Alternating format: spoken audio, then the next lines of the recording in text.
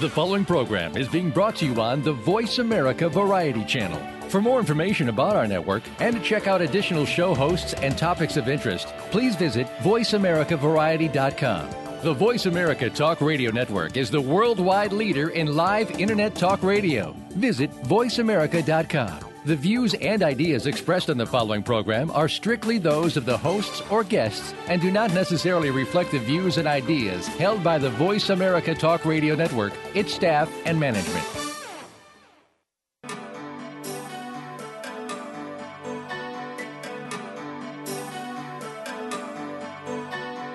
Welcome to Dr. Carol's Couch with your host, Dr. Carol Lieberman. All comments, views, and opinions are solely those of Dr. Lieberman, her guests, and callers. Now it's time to have a seat on Dr. Carol's Couch. Here's your host, Dr. Carol Lieberman. And welcome to today's edition of Dr. Carol's Couch. I'm your psychiatrist host, Dr. Carol Lieberman. Well, we've all heard of the people like Betty Friedan and Gloria Steinem, and of course the feminist movement. But you may not have heard of a counter movement called Fascinating Womanhood. And that's what we're going to be talking about today. And what's fascinating is, first of all, my guest and how her story of meeting the woman who founded the Fascinating Womanhood movement, Helen Andelin, how she met her when she was a young teenager, and then how she came to meet her again as part of her research when she was a grad student. And, of course, what's particularly interesting, the reason why I want to talk about this today, especially, we have things going on like Bruce Jenner and all kinds of other stories about gender bending and about just the changing roles, the confusing roles, gender roles, that men and women are still wrestling with today, perhaps more than ever. Well, that's what Fascinating Womanhood deals with as well. The question is, who is really happier when it comes to women? Who is really happier, the career woman attached to her cell phone like an umbilical cord, or the housewife and mother attached to her husband and diapers? These are some of the things that, make up the debate between feminists and anti-feminists, like Helen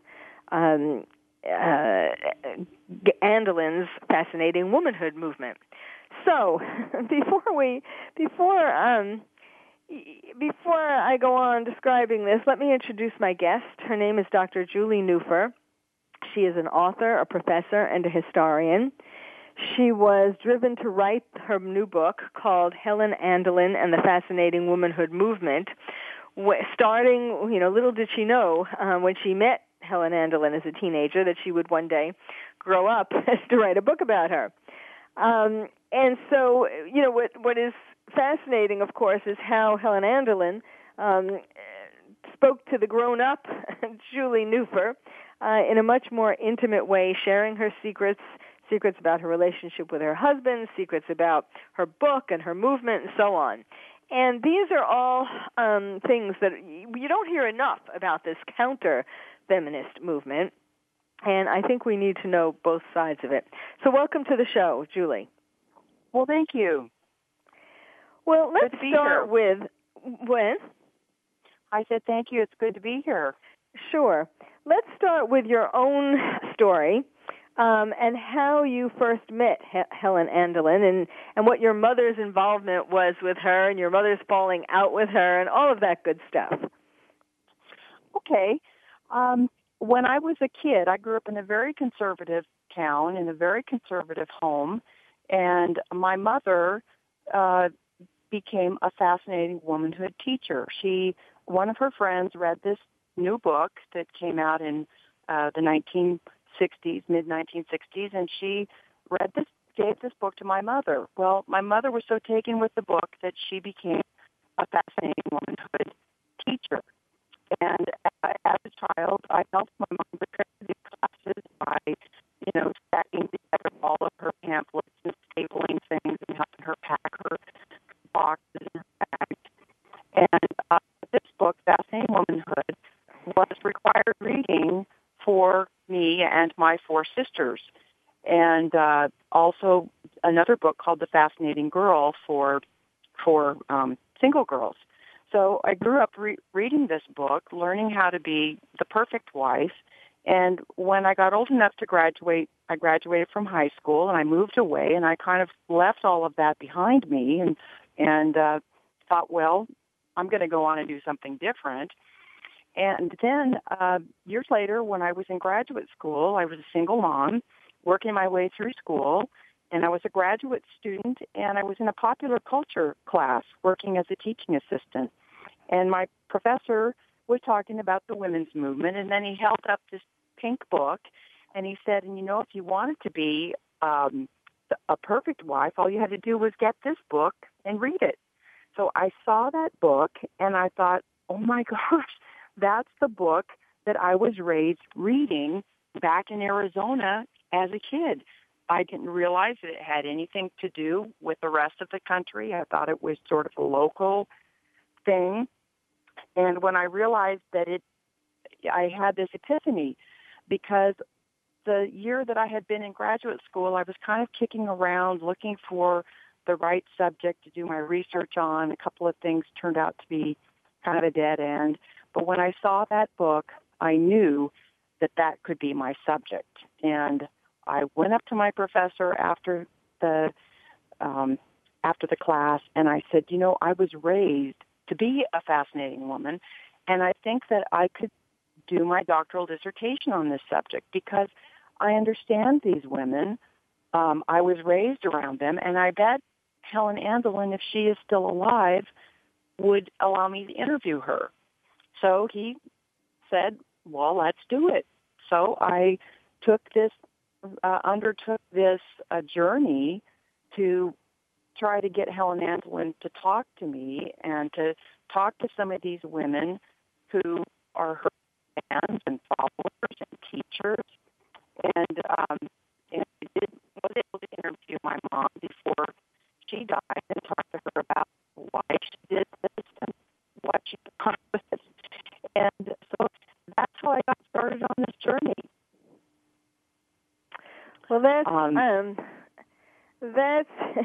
yes, it must have been a surprise to suddenly see it again years later.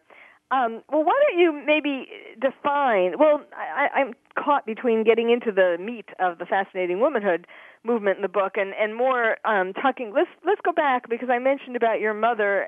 Your mother was a teacher of the Fascinating Womanhood movement, and what happened to cause the falling out between your mother and Helen Andelin? Well, my mother was a very talented, charismatic woman, and she started teaching these classes. And she said, I think we need to have some sort of a teaching manual. By then, it was kind of a small movement in the beginning. It started out, Andelin started teaching at her church, and then there were so many women that signed up for these classes that she began teaching at the YMCA and into larger venues. And so it was kind of something that Andelin had sort of written out a little notebook and made copies. But my mother came up with a manual. And so she sent it off to Mrs. Andelin and said, what do you think of this? Is this something that can be used? And so what Helen Andelin did was she took that manual and she copyrighted it in her own name. She had illustrations drawn to illustrate this manual, and then she copyrighted in her own name, and had a falling out with my mother because it was my mother's material. Wow. And she was never paid for it, and she was never acknowledged for it. So they did have a falling out, and Andelin, she was quite a zealous person, and she was difficult to deal with for me in the beginning, and she had many fallings out with her followers and close friends, and it was unfortunate, but that was her personality. Well, it's interesting because that's similar to what some of her critics have said about her, Helen Angelin, to begin with, that really a lot of the theories or the advice that she put in her books were things that came from pamphlets from the 1920s and the Bible. Tell us about that.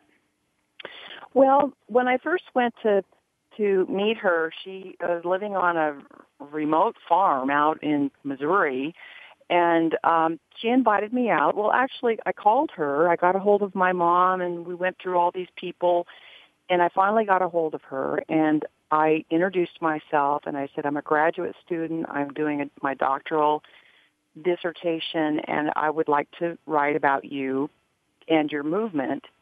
And this was the first time she'd heard the word movement. She knew how popular it was. She had sold almost 3 million books, but she didn't think of it as really as a historical event like I did as a historian. And so she said, well, are you a fan or are you an enemy? And I said, well, I'm a historian. And so she wanted to find out if I, was opposed to her and wanted to write some sort of terrible thing about her. And so I told her, I promised her, I said, I will write a non-judgmental history, a true history of you and your movement. So she said on the phone, she said, well, I want to have complete control over what goes in and what goes out. So all of it will have to go through me. And I said, I'm sorry, I can't do that. And she said, fine. And she hung up on me. And I didn't hear back. And I thought, well, I better find another subject. So a few days later, she called me back and she said, I've thought about it and maybe it would work out okay, but I want you to come to Missouri and meet me. And if I approve and I like you, then we can go forward. If not, then I'm sorry.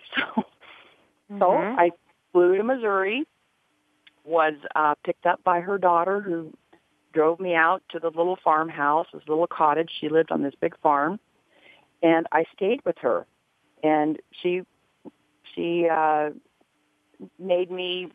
to make me comfortable, and there was no hotels or anything nearby. So I stayed with her at her cottage, and she was very difficult in the beginning because she had a rehearsed, kind of a rehearsed story. So when I sat down with my recording equipment and started to ask her questions, she started with this rehearsed story and sort of went on, and some of the things I knew about, little anecdotes, and so she was repeating those. So I would stop her. First time I stopped her and said, well, okay, let's go back to that. She said, excuse me, I'm trying to do something here. And I said, well, I need to be able to ask you questions. And she said, well, that's the end of the interview. So she would do things like that, or not allow me to look at letters. She had letters from some of her fans and teachers, and she wanted to hold the letter and then turn it over. She didn't want me to get into any of her files, and she, in some cases, was very short and kind of cranky and rude. And I thought, this is just not going to work out. So I called to make arrangements to get back home, and she said, well, are you going to call it quits? And I said, I just don't think it's going to work out, but I appreciate you taking the time. So that evening, she came out and said, would you like to watch a movie with me on your last night? And I said, sure. So she had a bunch of DVDs, and she put one on. It was I don't remember the movie, but she said, well, let's get in our pajamas. I said, okay. So I got in my pajamas, and she made some popcorn, and we sat on her couch and watched this movie. And I realized how lonely she was. She didn't really have anybody to talk to. Nobody really remembered who she was, and her family was, she did have a daughter close by, but she was very busy with kids. And so the next morning I got up and she said, well, come on into my office. I'm going to let you look through some of my things. So I went into her office, which was for a historian, it was just a treasure trove of pictures and letters and publications and newsletters. And so she said, you can look through here, and if you need anything else, just let me get it for you.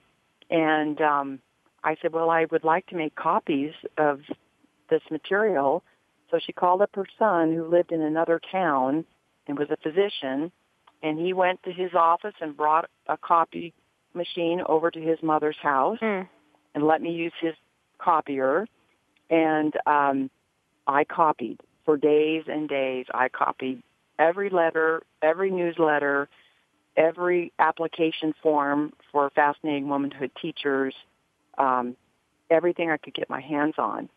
And she had it wasn't just her home office. She also had a building behind her house that one of her sons had built for her that was waterproof and temperature controlled, and that she had stored all of her archives in. And so it was I just kind of fell into all of these materials, and that's how I got the materials. That's how I got her to talk to me. She opened up, and then we talked for hours. I had 31 hours of taped conversation, and I would make copies during the day, ask her questions, and then at night we would sit down with a tape recorder.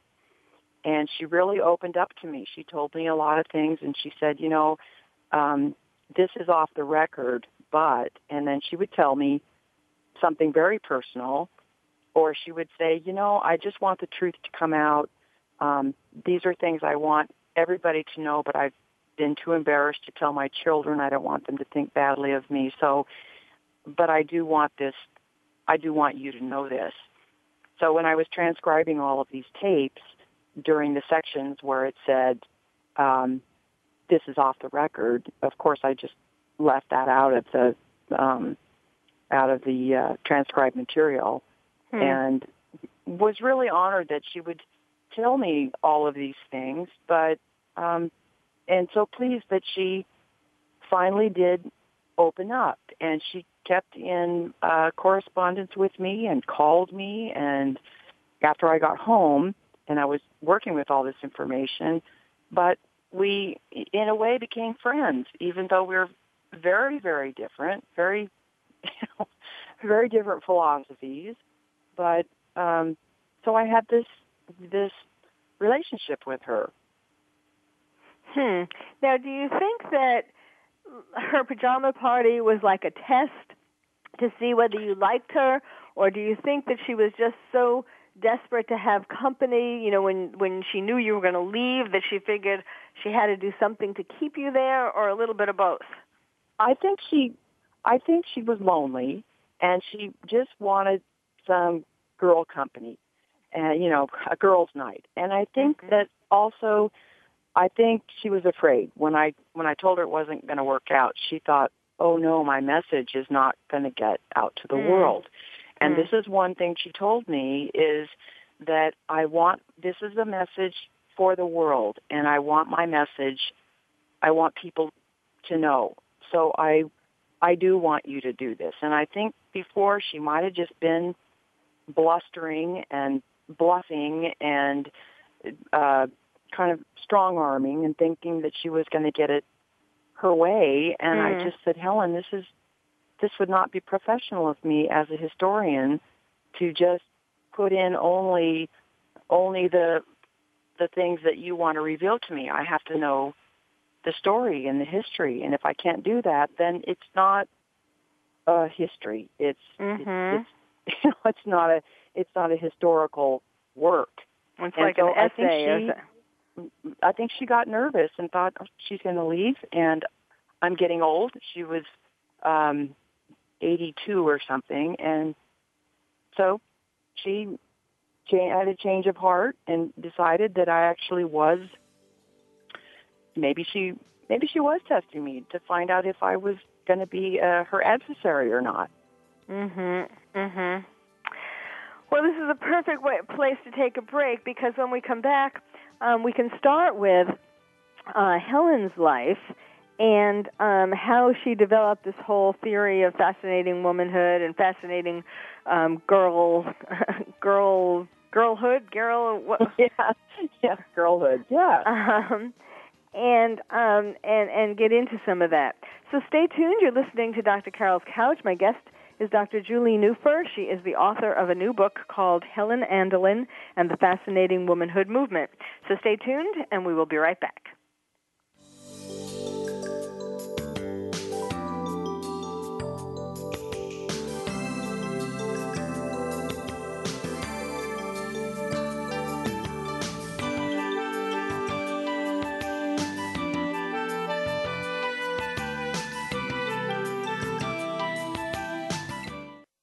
Ask the experts. Call toll-free right now, 1-866-472-5787. And ask our All-Star team to answer your question. That's 1-866-472-5787. Thank you for calling. VoiceAmerica.com. Are you having difficulty coping with these troubled times? Do you want help? Then contact Dr. Carol Lieberman today at www.drcarol.com. Dr. Carol is a certified psychiatrist who not only has won an Emmy, but is a regular on top television shows like Oprah Winfrey and Larry King. She's here to help you through books, CDs, and helplines. Having trouble relaxing? Check out her relaxation CD. Has the fear of terrorism crippled your life? Call the terrorism hotline. And if you're having trouble with relationships, check out her book, Bad Boys. Dr. Carol wants to help you today, so contact her at www.drcarol.com or for immediate help at 1-900-860-COPE. Get help making sense of these troubled times. www.drcarol.com. Streaming live. The leader in Internet talk radio. VoiceAmerica.com. Welcome back to Dr. Carol's Couch. If you have a question or comment for Dr. Carol, dial toll-free at 1-866-472-5788. Now back to the show. Here's Dr. Carol Lieberman. And welcome back to Dr. Carol's Couch. I'm your psychiatrist host, Dr. Carol Lieberman, talking with you today about fascinating womanhood. That's the name of the movement, the anti-feminist movement that my guest, Dr. Julie Neuffer, has written about. Her new book is called Helen Andelin and the Fascinating Womanhood Movement. So before the break, we were just starting to, you were talking about, I thought that was so fascinating, talking about, it is always tricky trying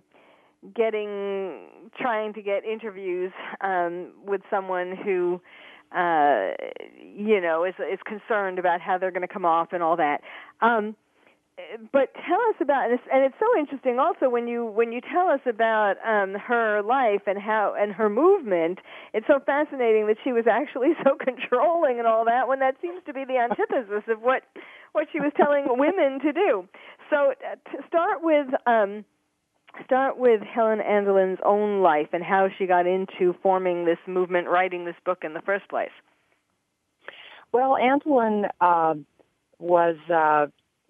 she was raised in a devout Mormon home, and she married a boy that she met in college, and she went to college for 1 year and pretty much went to college to find a man to marry, like her sisters, some of her sisters had, and some of her, that was a lot of the reason women went to college back in that time. And she met this boy, and she ended up marrying him, and they were married for 20 years. They had 8 children, and she told me they were just really happy until the kids started coming, and then she felt neglected. He stayed late at the office. He ignored her when he came home. The kids kind of drove him crazy, so he wanted to eat dinner in the bedroom. And she was trying everything that she could think of because she had this very romanticized picture of how marriage should be. And she told me, she said, I worked hard on looking good, and I always made sure I had my makeup on, the house was clean. and but I had no idea why he wasn't happy. So she had a girlfriend who lived in Oakland, California, and she called this friend and invited her to come out. And the girlfriend, after she had been at the Andelins' home for a few days, said, "Helen, you know, your husband is not treating you very well." And Helen said, "I don't know what to do about it." And the friend said, "I've got something that you might want to read. Come back to California and visit me, and maybe this will help you." Now, her friend had been teaching marriage classes for, I don't know, maybe 10 years or so.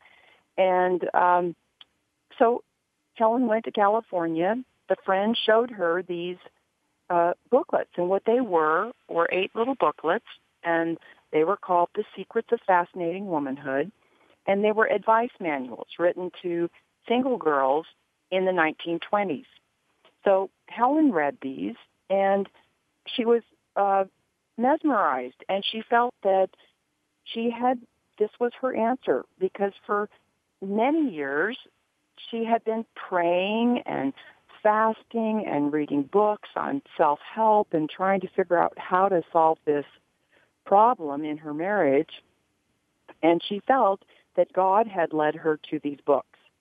And so she took them home with her. She copied them, typed them all out, and returned them to her friend and started trying out these principles on her husband.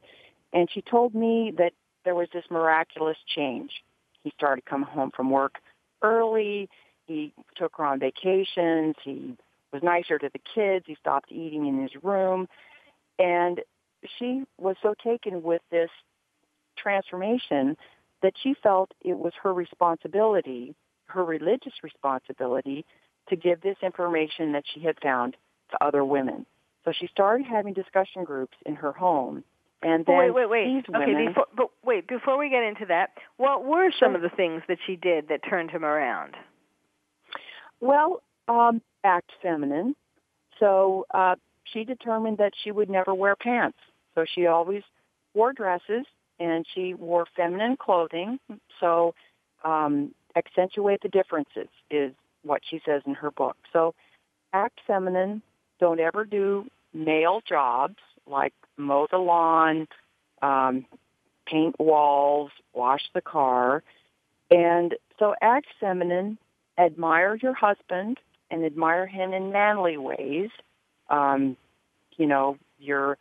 The great way he supports the family, or the great way that he does traditionally male work. And and never try to compete with a man. And then she used some old-fashioned advice from the Bible. Obey your husband, always defer to your husband. And so what she did was essentially build her husband's ego and allow him to call the shots and to just be this generous, happy, feminine woman who had dinner ready when he got home, made sure the kids were cleaned up, didn't give him grief about anything. And so these were some of her principles. And as she said, my husband became a new man. Well, now that's really fascinating.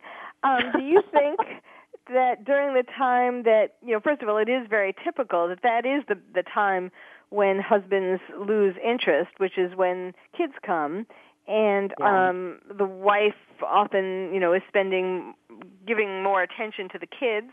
Also, she becomes a mother, and that makes men feel that they're crossing the taboo because you're not supposed to have sex with your mother, and she becomes a mother, which kind of blurs the lines.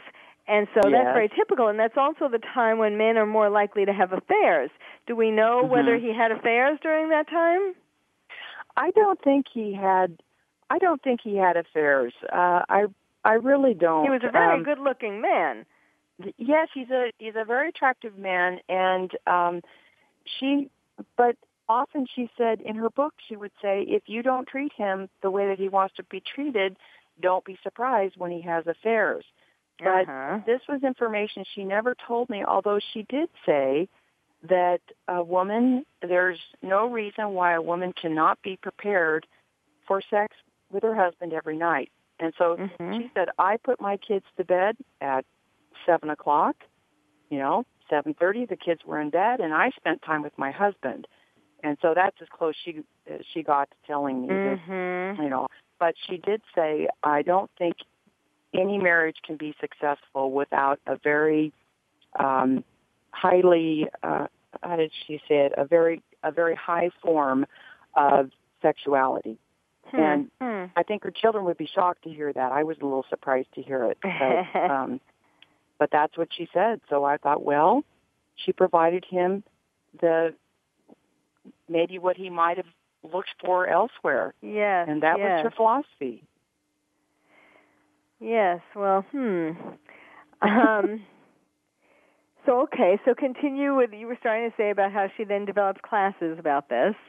So she started holding classes, and she kind of put together this outline, and women kind of started flocking to these classes. And one thing that Helen had noticed from all of her reading and her trying to find answers was that there was a lot of women who were unhappy. And so she felt that if she could help these women, and then these women started coming back and saying, my husband was transformed too. And so this group of women grew, the classes grew larger, and then she started assigning or giving out, allowing women to be volunteer teachers. She didn't charge anything. So her women in her classes started to ask, well, is there just a book that we can read? Would you just write some sort of a textbook? And so she felt that this was another sign from God. It was another job that she had been called to do. So she started out writing a book, and she didn't have a college education. She had no experience writing, and she would get up at 4 a.m. and write until she had to get the kids ready for school, and then she'd get them ready, and she had a couple of kids still at home, and she got a babysitter for them. She hired a housekeeper, and her husband was very supportive of her writing this book. And it was about a 2-year-long process, and then she came out with this book and tried to get somebody to publish it, and nobody wanted anything to do with this book as far as publishers. And she went to New York and all of this, so they decided that they were going to just print it themselves. So they went to a yearbook company and had 500 books printed. They all sold. So they had 1,000 printed. They all sold. And they sold, before she got her first book contract, they had sold 500,000 copies out of their home. And her husband and the boys were packing books in the basement and selling them out of the kitchen. And she was taking them to bookstores. And but that's how she, that's so wrote her book. And she told me a lot about this. We take self-publishing for granted today, but this was in the 1960s. I mean, she had to have been one of the first people to do this. Yes, and she was one of the first people to do it. She hired an artist. She hired an editor, a woman that she worked with by mail for 2 years, and they would send these manuscripts back and forth. And this woman said, well, I want to just tell you, you might have some trouble getting this published because it asks women to essentially give up their personality and go back to the Stone Ages. And I just don't know if, I'll help you, but I just don't know if you should call it Fascinating Womanhood, because when I was a kid, my mom gave me these advice manuals, and I think they were called that. So, Huh. but Andelin kept the name, and they worked through this book and got the publishing, got the editing done, and then published it themselves. So the editor was kind of on to her. She was sort of hinting. Maybe you Well, shouldn't the do editor had no idea that much of this material came out of the booklets. She had read them. I don't know. I mean, they were 40 years old by then, and yeah. So she might have just heard about them. She knew the name of them, but she didn't recognize that much of the material that she was editing actually came from those booklets. And so, but I thought she was seemed like a fine editor, and she gave, and I was able to read some of their letters, and she gave some very good advice to Helen as she was going through this book writing process, because she didn't know anything about it. She didn't know anything, and so they hired an artist to make them up a logo for their book and a jacket, a cover, and she started selling these books. And then the volunteer teachers would take these books to the classes and sell them. And that's what my mother was doing. She was by the time my mother started teaching, there was a charge for classes, and so the teachers could buy the book at a discount and then sell them at their classes. And there was a charge for the classes, but these teachers really didn't make much money at all. But they felt that they were doing some sort of good, So now, one of the things also that's fascinating is that Helen Andelin's book was published in the same year as Betty Friedan's The Feminine Mystique. And how, why is it, and I know, and Helen was on some panels with Betty Friedan ultimately, right? No, she never met with her on TV or on radio. When Betty Friedan, for instance, came to Seattle, women that were followers of Helen Andelin actually picketed the convention center or wherever she was speaking, and there are pictures in the newspaper of Friedan coming out and kind of, scratching her head and looking at these women who were dressed in aprons, pushing baby carriages, holding feather dusters, having signs saying "We love housewives," but Friedan and Helen Andelin never confronted each other, and I'm not sure why. They might have had an opportunity to do it, but they wrote the book the same year because they both, we were going through, our entire country was going through a social crisis of the 1960s, and traditional roles were being challenged.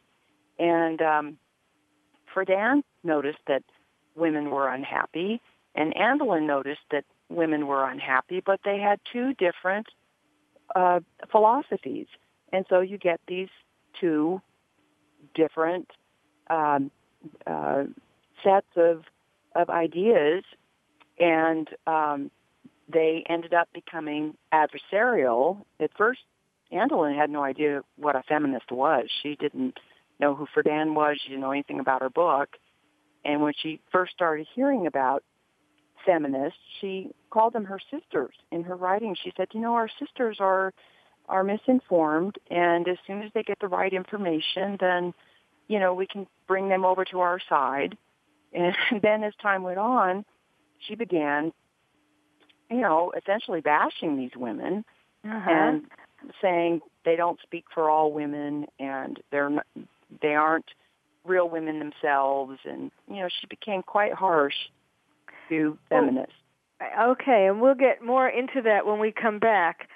We need to take a break now. We're talking about fascinating womanhood, and my fascinating guest is Dr. Julie Neuffer, and her book is called Helen Andelin and the Fascinating Womanhood Movement. So stay tuned. You're listening to Dr. Carol's Couch, and I'm your psychiatrist host, Dr. Carol Lieberman.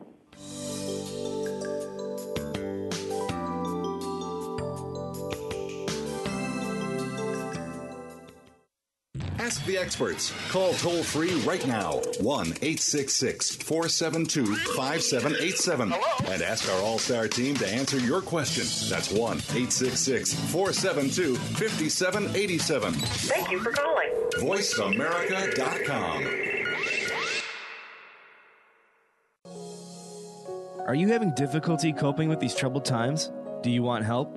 Then contact Dr. Carol Lieberman today at www.drcarol.com. Dr. Carol is a certified psychiatrist who not only has won an Emmy, but is a regular on top television shows like Oprah Winfrey and Larry King. She's here to help you through books, CDs, and helplines. Having trouble relaxing? Check out her relaxation CD. Has the fear of terrorism crippled your life? Call the terrorism hotline. And if you're having trouble with relationships, check out her book, Bad Boys. Dr. Carol wants to help you today, so contact her at www.drcarol.com or for immediate help at 1-900-860-COPE. Get help making sense of these troubled times. www.drcarol.com. How do you achieve the utmost success in your life, career, faith, relationships, and more? It's all here in The Business of Living with host Scott Ventrella. Scott has experience as an executive coach, sought-after speaker, and lecturer. He and his guests will offer practical solutions and strategies to help you move to the next level of success, no matter where you are in your life and career. The Business of Living airs live every Saturday at 11 a.m. Eastern Time, 8 a.m. Pacific Time on the Voice America Variety Channel. The Internet's #1 talk station. #1 talk station. VoiceAmerica.com. Welcome back to Dr. Carol's Couch. If you have a question or comment for Dr. Carol, dial toll-free at 1-866-472-5788. Now back to the show. Here's Dr. Carol Lieberman. And welcome back to Dr. Carol's Couch. I'm your psychiatrist host, Dr. Carol Lieberman, talking today with Dr. Julie Neuffer, who is the author of Helen Andelin and the Fascinating Womanhood Movement. Now, before we get into the debate between feminism and anti-feminism, I wanted to ask you about the Fascinating Girlhood book, where Helen Andelin apparently tells girls, single girls, how to get a good husband, like what she did. Yes, and it's the title of it's The Fascinating Girl. You can get it on Amazon, and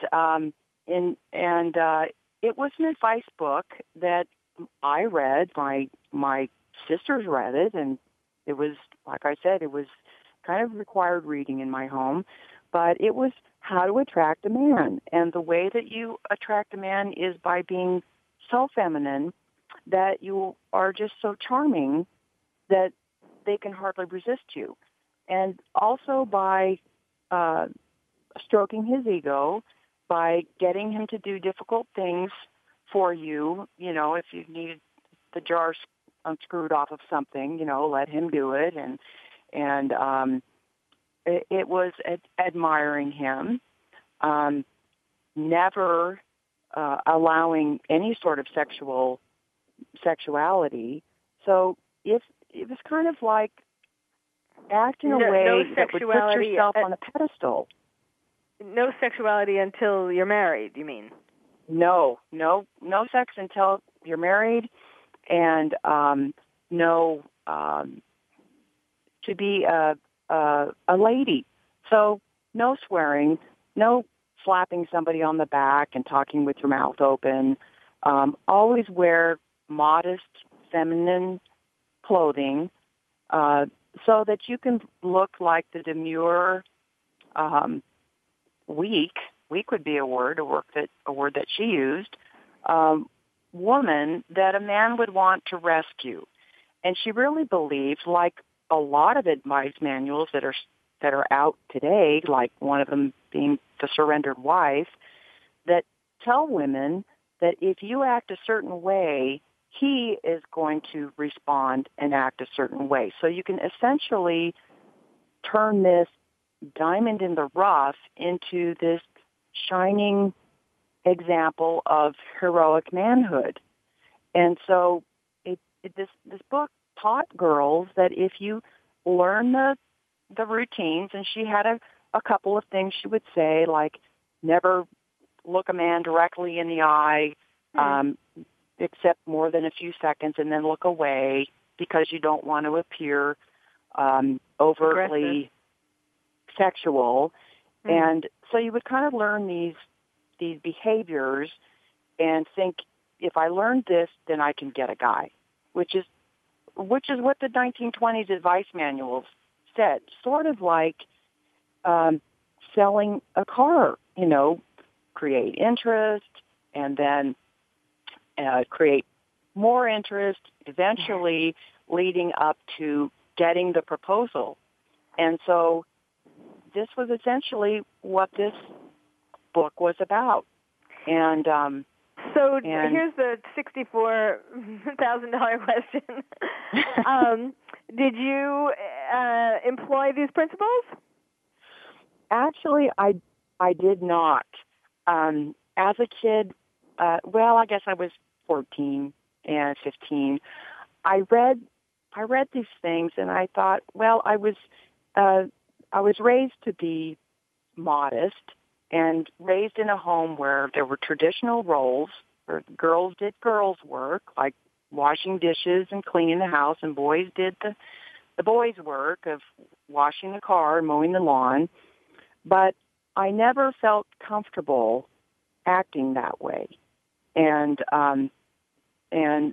I did not, when I got older and decided that it just wasn't for me. I never tried any of the techniques. Such one is, if you're upset, cry. And I just the only way that I would cry is if, I got my finger slammed in the door or something, and it really hurt. But I never did do that. And I, in my own marriage, people have asked me, would you obey your husband? And I said, well, yes. If our house lit on fire and he said run out the front door, I would do it. And, it's my little joke of saying I don't really have that kind of a relationship. And but I read hundreds of letters from women who said that this worked. My marriage was transformed. And I, as a historian, what I do, I teach American history, and when I'm talking about the 1960s, I talk about the big events of the 1960s, and I talk about the women's movement. And so we have a lecture on the women's movement, and then I talk about the counter movement. And it's amazing what my students will say, because after these two lectures, I asked them, so what was Angelin's point of view? What was, Friedan's point of view? What do you think? Or I'll ask by a raise of hands, how many of you have been raised by mothers who stayed home full time? And it's changed. I've been teaching for 15 years, and it changed over time where there are more kids that will come up to me after a public lecture, women in their 30s or 40s, or the college kids that I teach, that say to me, I want to stay home. I want to be a housewife.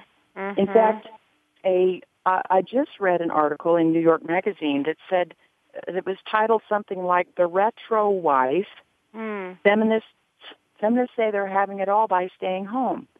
And so there is this movement that I see as a historian and as a teacher in our popular culture. Even if you look at TV shows, or you look at advertisements for home products like Swiffer or vacuum cleaners or dishwashers, you see the woman in the kitchen cleaning up or running the vacuum around, and she's not wearing work clothes, and it's the middle of the day, and I'm noticing this as a teacher of American history and popular culture. I think it's very interesting. Well, I know to a lot of people it seems a little strange that as a professional woman, a psychiatrist, and, all the other different professional things that I do, one would think that I was pro-feminist movement, but I am absolutely not. I mean, that isn't to say that I don't think that women should get equal pay and that kind of thing. Yes, of course, they should. But I don't think women should be equal in the same way. I mean, I don't think men and women should become the same. I think men are becoming too feminized, and I think women have become too aggressive, too masculinized, and nobody is happy. And particularly the kids. We have more and more divorces as the woman and the husband and the wife are not happy, and this results in more divorces. And then we have children, and I talk about this a lot, children growing up in divorced homes who are afraid of intimacy because they're afraid they don't want to repeat the same pattern of their parents, getting in a committed relationship and then only being hurt when it falls apart. Kids need mothers in the home where it doesn't take a psychiatrist to look around and see that generation upon generation is really growing up without the right kinds of family values, American values. The trust is gone in America. The erosion of truth and trust in America is staggering. Our country is really in a very bad state, and I think a lot of it can be traced back to the fact that there has not been enough mothering in the home, enough two-parent parenting in the home, and kids are kind of left to their own devices. No one is teaching them about things that should be important in life, and they're just growing up like Topsy and really being influenced by violent video games, influenced by things that are too sexualized, and they're not having parents eating dinner with them every night. That whole thing that kind of went out, which is one of the worst. The downfall of this country can be traced in part to that. I mean, everybody's out doing their own thing, and nobody's looking after the kids. No one's asking the kids how they're doing, how they feel about life. And so I really think that this, and of course, the feminist movement where women were taught to compete and with men and to do better than men. And, I think a lot of bad things came from that. And what's so interesting about these books, The Fascinating Womanhood and even going back to the 1920s where that started, not that I agree with, absolutely everything, but there is a lot to be said for that. And I don't know if you know, but I wrote a book called Bad Girls, Why Men Love Them and How Good Girls Can Learn Their Secrets. And there are actually, I never read Fascinating Womanhood, either the books, the pamphlets from the 1920s, or Helen Anderlen's book, Fascinating Womanhood. I didn't know about this movement until I came across you.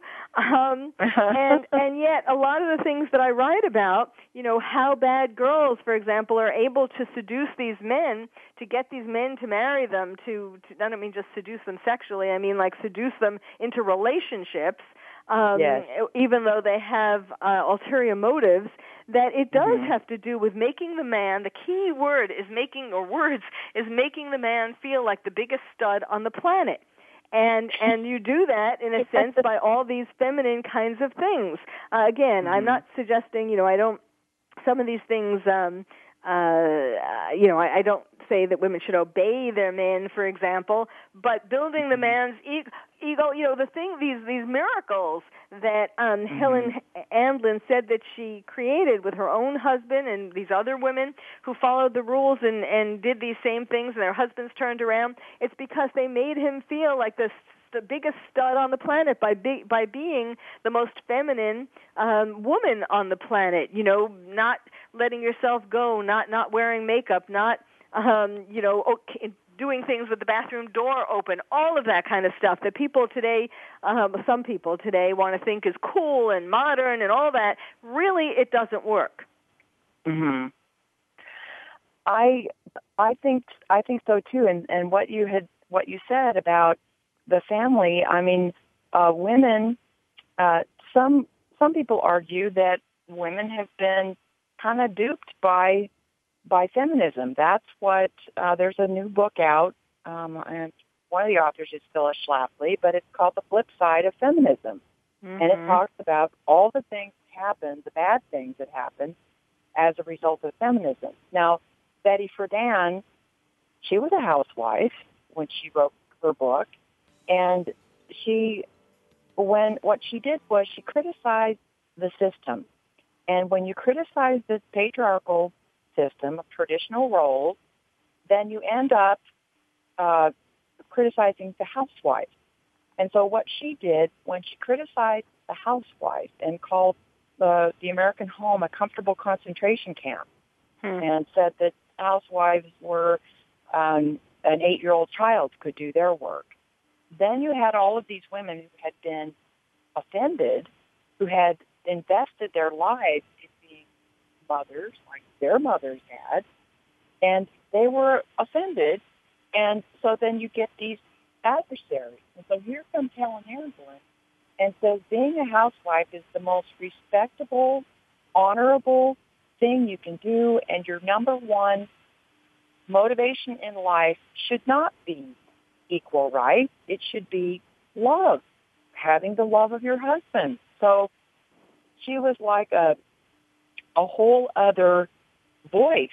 And Betty Friedan, as the feminist movement became more and more radical, Friedan tried to rein that in and said, this needs to be more family-oriented. And she ended up leaving the National Organization of Women because she felt that the movement had become too narrow, too radical, and it was offensive to families.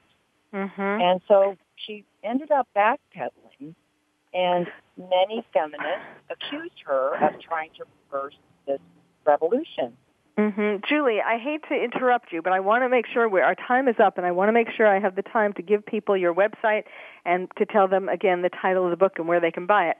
The book is Helen Andelin, which is Andelin, Helen Andelin, and the Fascinating Womanhood Movement. So you can get that on Amazon, and then you can check out my guest, Julie Neuffer, at julieneuffer.com, which is Julie, Neuffer, julieneuffer.com. Well, Julie, this has been fascinating. You are a fascinating woman, and I am glad that you wrote this book to remind people of Helen Andelin and this movement. And I really think that there needs to be a lot more dialogue about these issues, so that women don't get caught up in thinking, they have to either be a feminist or they have to try to have it all, and things get lost in the process. So thank you so much. You've been listening to Dr. Carol's Couch, and I'm your psychiatrist host, Dr. Carol Lieberman. Thank you for joining us on Dr. Carol's Couch. Join us next week at 1 p.m. Pacific Time for another installment of Dr. Carol's Couch. We'll save you a seat.